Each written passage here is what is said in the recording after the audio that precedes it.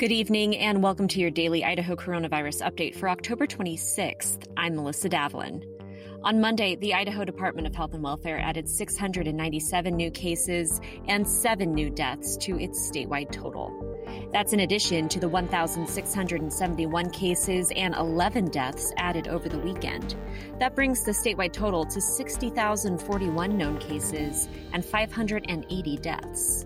On Monday, Governor Brad Little announced that Idaho is rolling back to Stage 3 of reopening Idaho after multiple hospitals around the state are at or near capacity because of an increase in COVID-19 patients.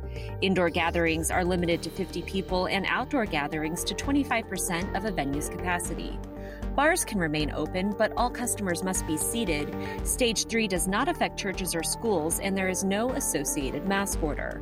We'll see you back here tomorrow, and until then, stay safe, Idaho.